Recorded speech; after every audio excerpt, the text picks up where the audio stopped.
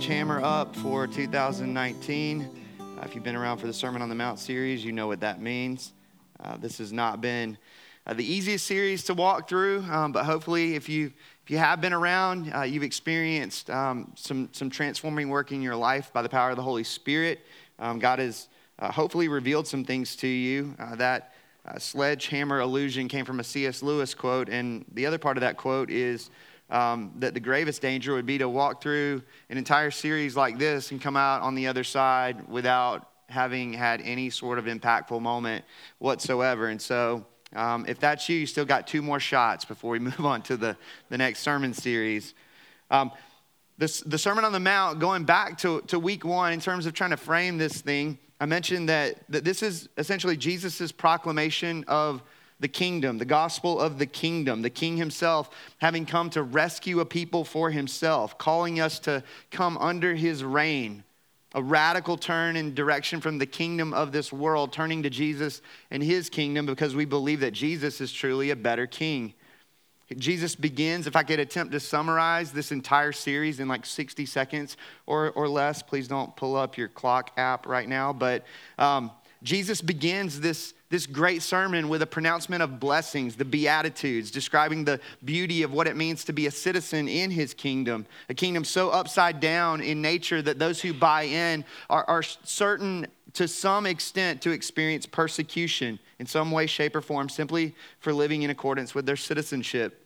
The poor in spirit, the lowly and meek, the merciful, seemingly insignificant countercultural people radically impacting the world around them for the glory of God.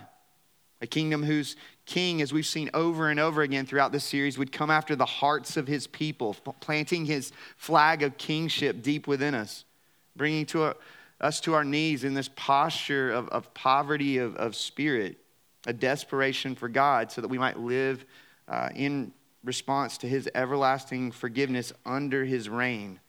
Singing, as I've said from the very beginning, with our hearts and our lives, this song of the kingdom.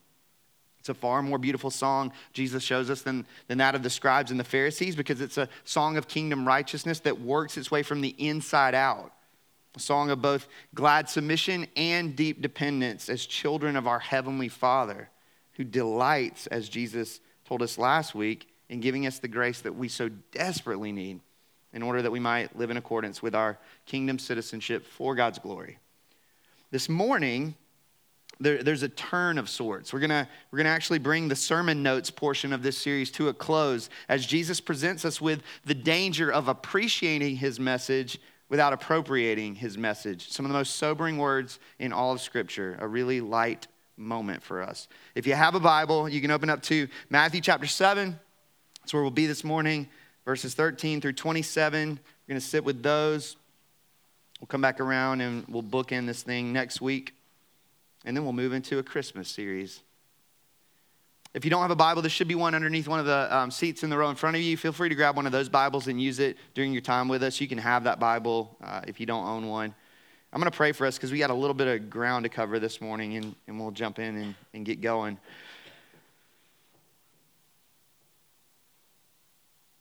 Our Father in heaven, we need you. We're desperate for you, whether we realize it or not. We're so hopeless without you, without your grace. I pray that you would help us to see the beauty of the way of King Jesus this morning. Perhaps some of us for the first time. Perhaps some of us for the 1,000th time,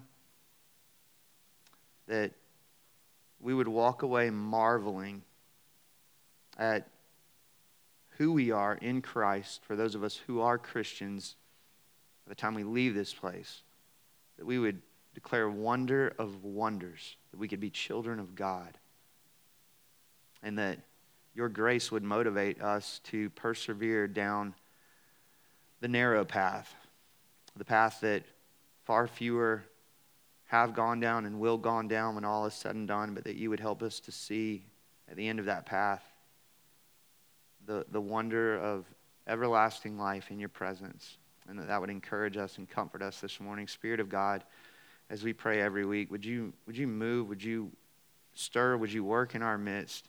Would you help us to see things that perhaps we've come in blind to hear things that perhaps we've come in not hearing?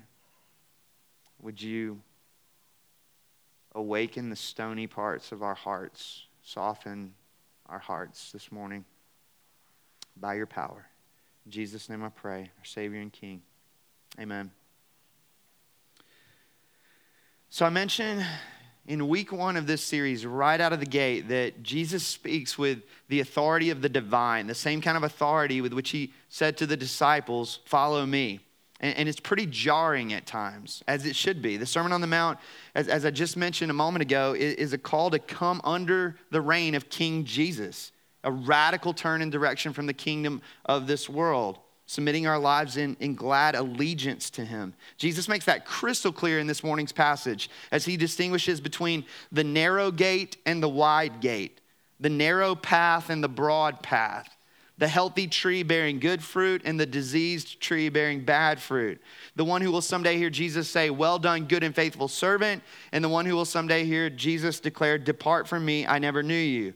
The one who builds his house on the rock and the one who builds his house on the sand. If I could oversimplify right out of the gate what Jesus is saying here, in light of his teaching for the better part of 3 chapters of the Bible, Jesus here is calling us to make a decision. Some of us maybe for the very first time, some of us for the 1,000th time this morning. He's calling us to make up our minds. He refuses to let us pontificate about the various things that he's been saying as if we could just sit around and talk about it without responding to it, which is fascinating when you think about it, because there are so many people in the world who really like Jesus' Sermon on the Mount for the teaching that it offers. Really love what Jesus has to say about this topic. I really appreciate this one-liner from the mouth of Jesus, this fortune cookie statement. The proclamation of the gospel of the kingdom, Jesus says, requires a decision, a commitment. Jesus doesn't solely say, "Think on me," though that's certainly important. Jesus says, "Follow me." He makes it clear in this morning's passage that there are really only 2 ways. That we're either with him or we're against him. Similar to the language of the psalmist in the very first psalm, who distinguishes between the way of the righteous and the way of the wicked. The one like a tree planted by streams of water and the other like chaff that the wind blows away. There's not a third way. According to Jesus, we're either kingdom of heaven people or we're not. We're either on the path that leads to life or the path that leads to destruction. Look at verse 13. Jesus says, "Enter by the narrow gate, for the gate is wide and the way is easy that leads to destruction, and those who enter by it are many. For the gate is narrow and the way is hard that leads to life, and those who find it are few." I'm not sure how those verses are translated in your Bible, but the word translated easy in many of our Bibles, that's not the best translation. The word is better translated broad or spacious in the original Greek. Same thing with the word hard in many of our Bibles. That word is better translated compressed or pressed in the original Greek. So that the truer to the original language translation would be something like, "The gate is wide and the path is broad that leads to destruction, and those who enter by it are many. Meanwhile, the gate is narrow and the path is compressed that leads to life, and those who find it are few." So that it's less about the ease or difficulty of the path, though that certainly plays into the word picture, but it's more about the broadness versus the narrowness of these 2 gates and paths. We know that the gate that opens up to the Christian path is narrow on the basis of what Jesus says elsewhere in the gospel accounts, right? John 14:6, very famous verse. Jesus said, "I am the way, the truth, and the life. No one comes to the Father except through me." Jesus says there aren't multiple paths up to the top of the mountain to connect with God. That's not how it works. Peter says elsewhere in Acts chapter 4, verses 11 and 12, "This Jesus is the stone that was rejected by you, the builders, which has become the cornerstone.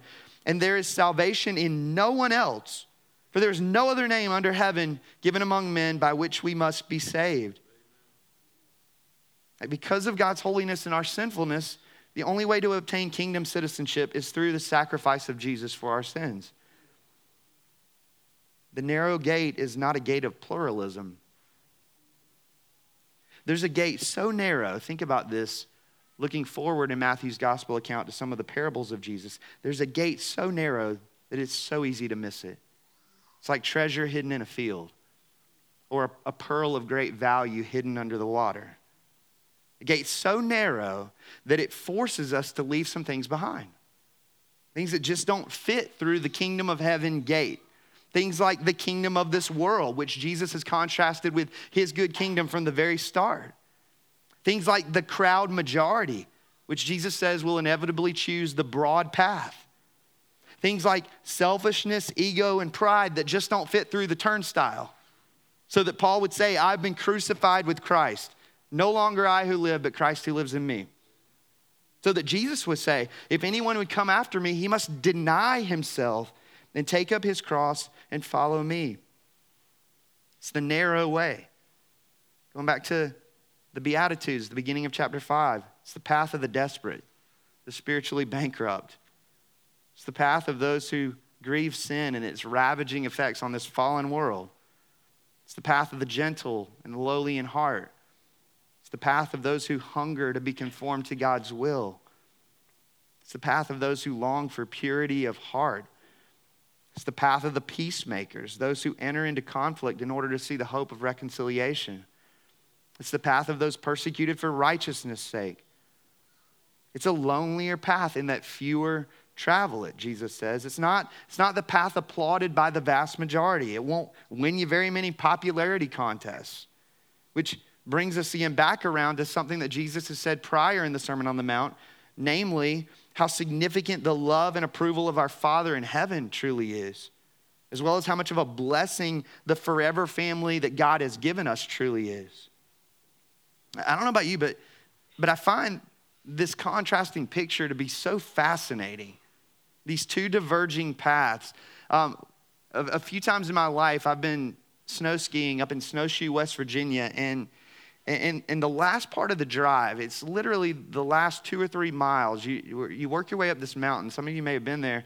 And as you're kind of going around the twists and turns, it's a very narrow road. So that if you're sitting in the passenger seat of the car and you look out the window, there are times when you don't even see the road on the side of the car. You only see your imminent death as you look down into the valley below. That's what came to mind for me as I thought about these verses. Like, which path would you feel most safe on? The broad path that's seemingly without bounds, making it seemingly easier to stay on the road, or the narrow one that hems you in? Which would you feel most safe on?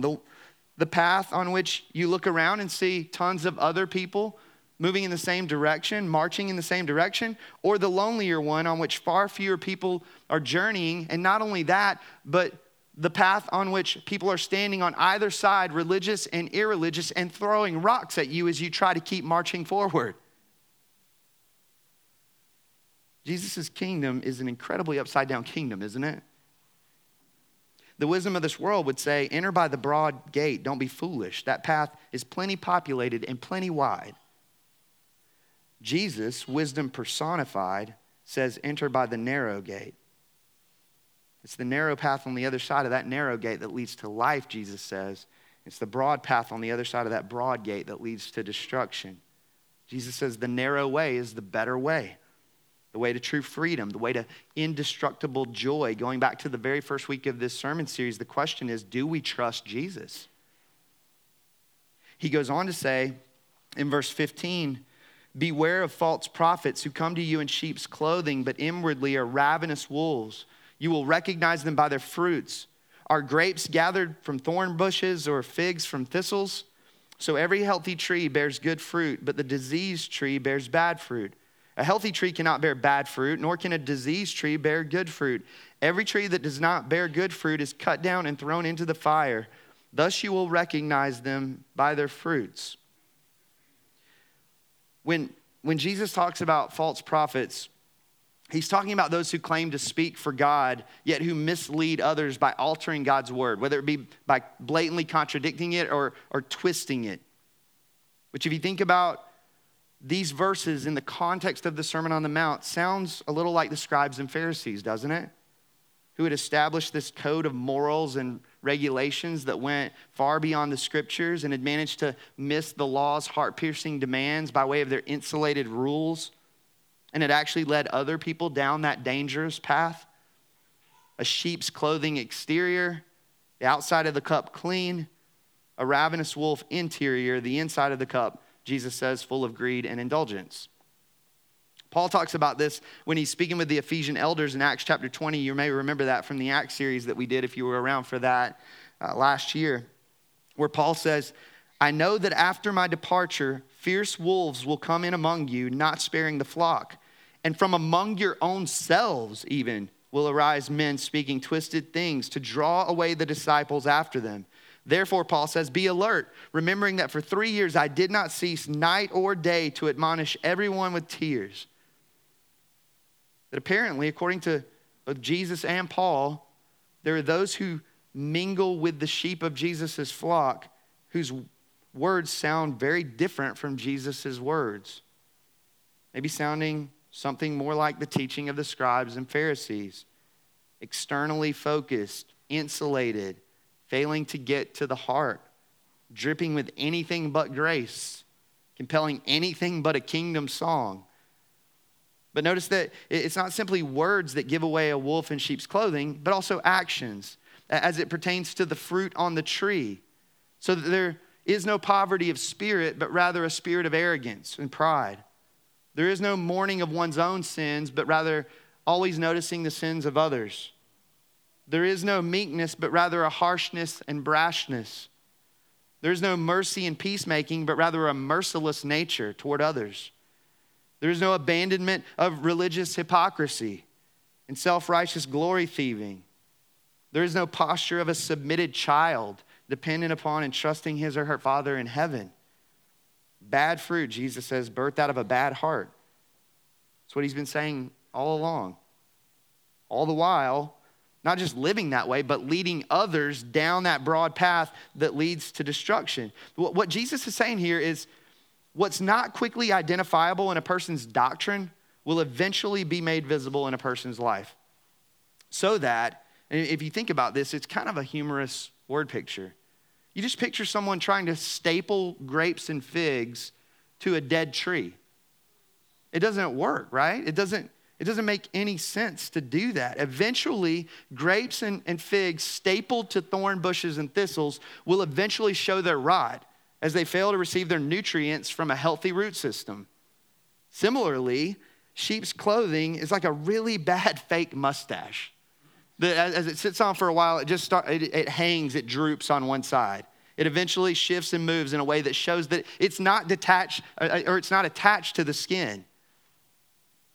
D.A. Carson says in his commentary on this morning's passage, he says, the fruit the Lord Jesus looks for is a life in growing conformity to the norms of the kingdom, righteousness, transparent humility, purity, trusting and persistent prayerfulness, obedience to Jesus' words, truthfulness, love, generosity, rejection of all that is hypocritical. He says it may take time for the test to prove very helpful, but where doctrinal aberration cannot be detected immediately and unequivocally, the quote-unquote fruit test will eventually prove itself to be a safeguard. In other words, and I was thinking about this, I wondered whether I should say this, and I think I should. Out of love for the sheep, I feel compelled to say this.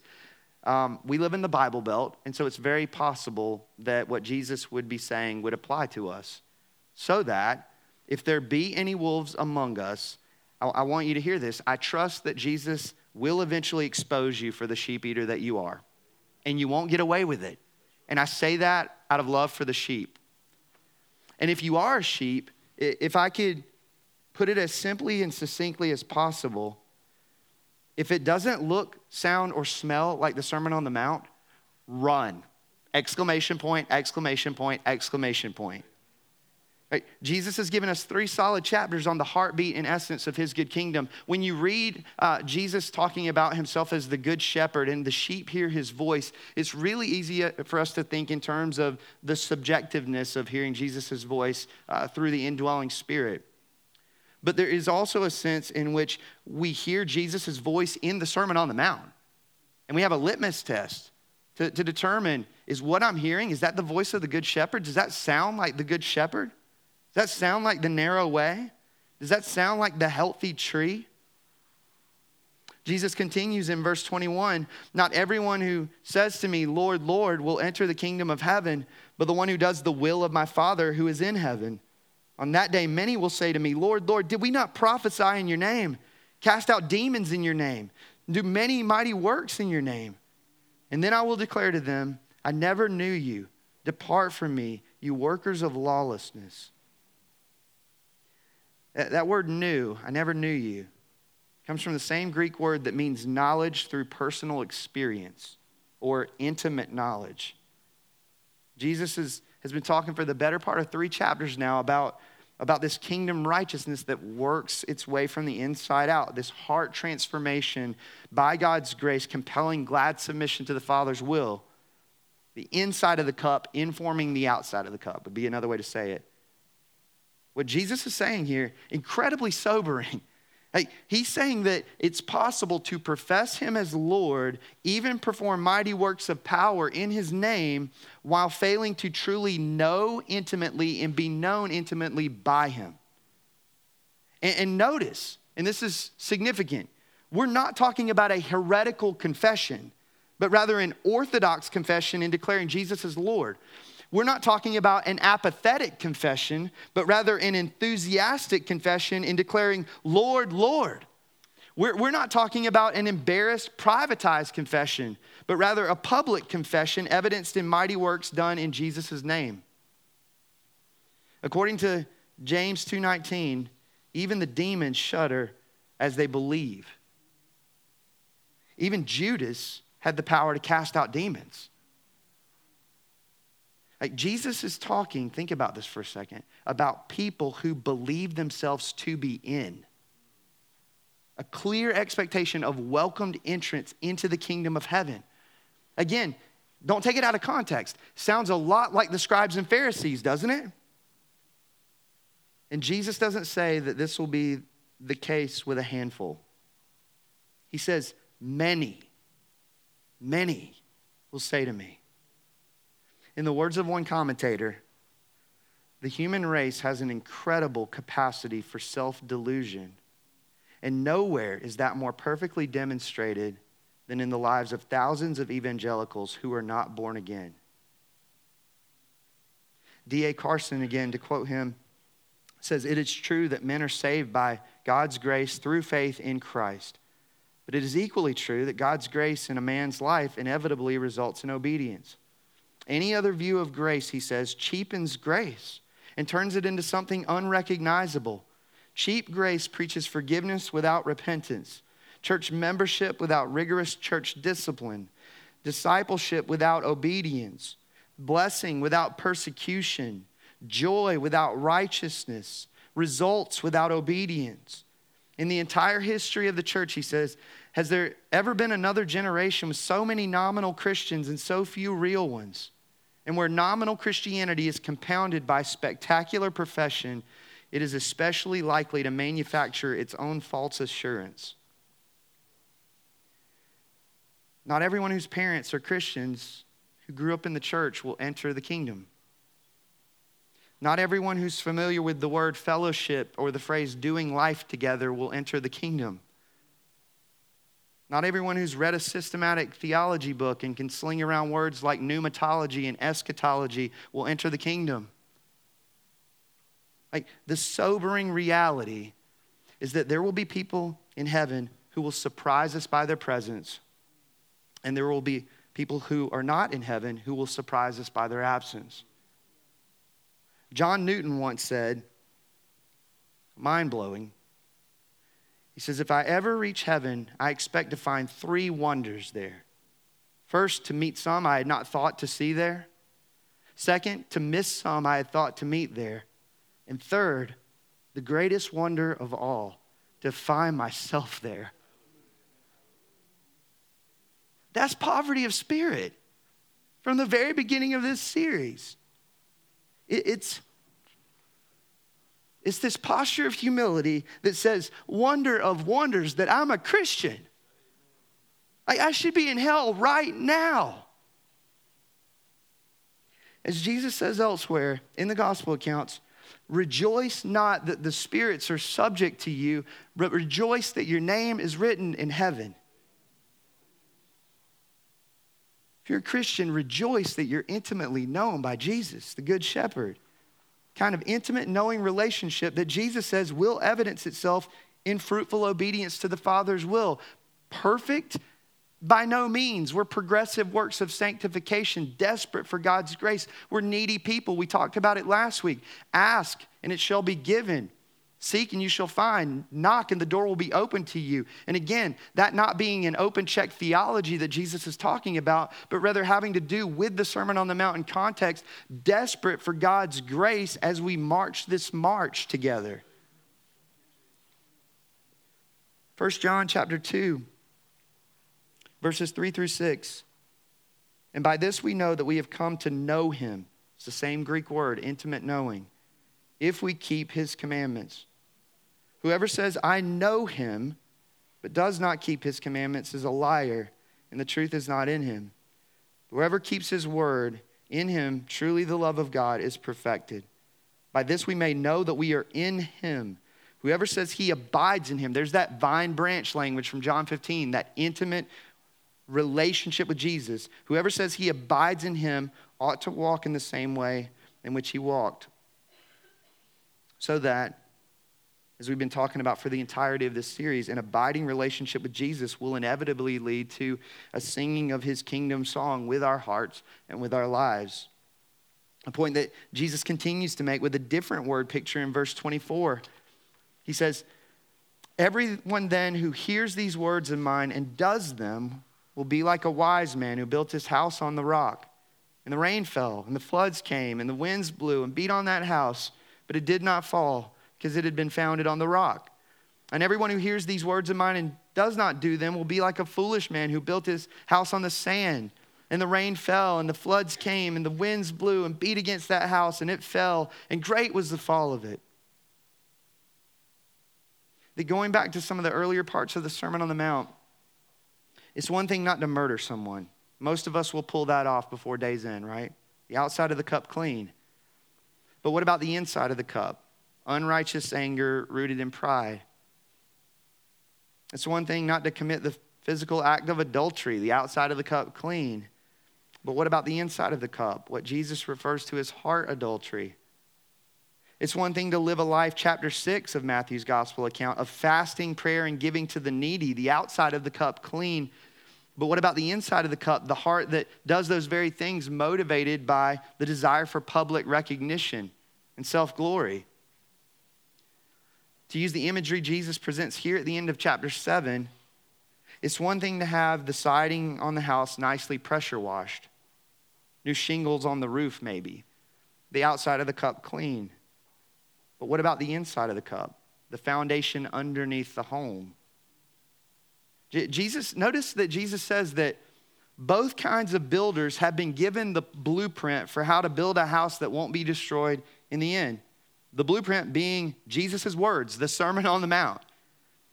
Notice that both builders have heard Jesus' words. Both builders have sat under Jesus' teaching.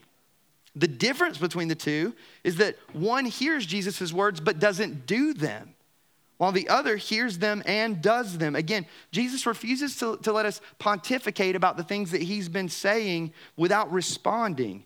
That the proclamation of the gospel of the kingdom requires a decision, a commitment. Jesus doesn't solely say, think on me. Jesus says, follow me. He's the cornerstone that the builders rejected. He's the sure foundation that we can and should build our lives on. There are those, you see this a lot in our context, there are those who come face to face with the great storms of life, to use Jesus' imagery in these verses, and those very storms reveal the shifting sand on which their life has been built. So that if a wave big enough comes along, there's a pronouncement of, I can't worship and follow this God. And then there are others who come face to face with the great storms of life, and those very storms reveal the unshifting rock on which their life has been built, and they say God glorifying things like, even in this too, Jesus is enough. That's what storms do, present tense. That's the now aspect of the storm imagery. They test the foundation on which our lives are built. But there's also this not yet aspect of the storm imagery, the future storm that will inevitably and eternally separate the one from the other. The storm of God's judgment, the destruction at the end of the broad path that Jesus has talked about, the diseased tree cut down and thrown into the fire. So that, and I'm not sure a lot of us think this way, I know certainly I don't tend to lean in this direction by default. Think about this. One of God's greatest kindnesses to us, it just might be a present tense storm that reveals our foundation of sand before the greater future storm comes and it's too late. So that maybe some of us need to praise God for the storm that turns us in faith and repentance to Jesus. On the basis of what Jesus is saying here, I think it's safe to say, if our ultimate object of trust cannot weather the great storms of life, our ultimate object of trust is not Jesus Christ, because he can hold up in any storm. These are not words for the faint of heart, right? Crowd might be a little smaller next Sunday. Like, Jesus ends the Sermon on the Mount with a threat of judgment. There are only two ways, he said. There's one that leads to life and the other that leads to destruction. And so I would ask this morning, do you know this Jesus? This passage is incredibly evangelistic. Do you love him? Is the fruit of the Spirit real and evident in your life? It's not sufficient to sit under preaching about the gate. You must enter through it. And so I'd invite you this morning to do that, to take a step toward Jesus by faith and to trust him as a sufficient Savior from your sins and as a worthy King. And if you've been a Christian for a little while, for a long while, having entered through that gate, we persevere down the narrow path that leads to that celestial city by God's grace. Again, coming back to last week's passage, we keep asking persistently and seeking and knocking, desperate for the work of the Holy Spirit in our lives. Going back to the very first week of the series again, the Sermon on the Mount not only exposes our desperate need for a sin-bearing Savior, directing our gaze to Mount Calvary, Jesus died so that we might now live the Sermon on the Mount too, by his grace and by the power of his indwelling Spirit. To use that biblical imagery, one step in front of the other, leaving our nets daily as he declares, follow me. And so if you have been a Christian for a while, I guess the question this morning would be, in what way is he calling you to leave your nets today? Martin Luther once said that the entirety of the Christian life is one of repentance. And so what does that look like this morning? To cast your nets and to follow Jesus down that narrow path, knowing that at its end is everlasting life and joy. In a moment, we're going to continue to worship this worthy Savior and King in a number of ways through our collective song as we're gathered in this place, through the receiving of communion, the bread representing the broken body of Jesus, the cup representing his shed blood. If you're a Christian, that meal is for you. It's an opportunity to come and to celebrate that there's a gate at all and that we've entered through it by God's grace. It's an opportunity to say, wonder of wonders, because of the broken body and shed blood of Jesus, that I could be a Christian.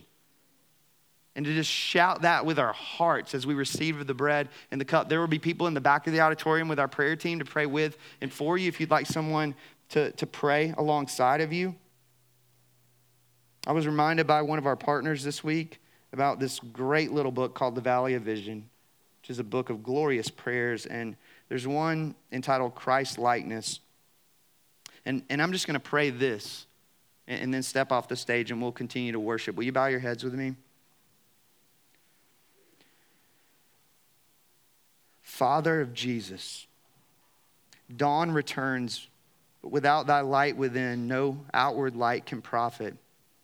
Give us the saving lamp of thy Spirit that we may see thee the God of our salvation, the delight of our souls, rejoicing over us in love. We commend our hearts to thy watchful care, for we know its treachery and power. Guard its every portal from the wily enemy. Give us quick discernment of his deadly arts. Help us to recognize his bold disguise as an angel of light and bid him be gone. May our words and works allure others to the highest walks of faith and love. May loiterers be quickened to greater diligence by our example. May worldlings be won to delight in acquaintance with thee. May the timid and irresolute be warned of coming doom by our zeal for Jesus.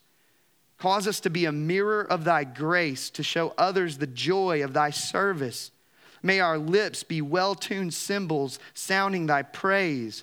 Let a halo of heavenly mindedness sparkle around us, and a lamp of kindness sunbeam our path. Teach us the happy art of attending to things temporal with a mind intent on things eternal. Send us forth to have compassion on the ignorant and miserable. Help us to walk as Jesus walked, our only Savior and perfect model, his mind our inward guest, his meekness our covering garb. Let our happy place be amongst the poor in spirit, our delight the gentle ranks of the meek. Let us always esteem others better than ourselves and find in true humility an heirdom to two worlds. In Jesus' name I pray.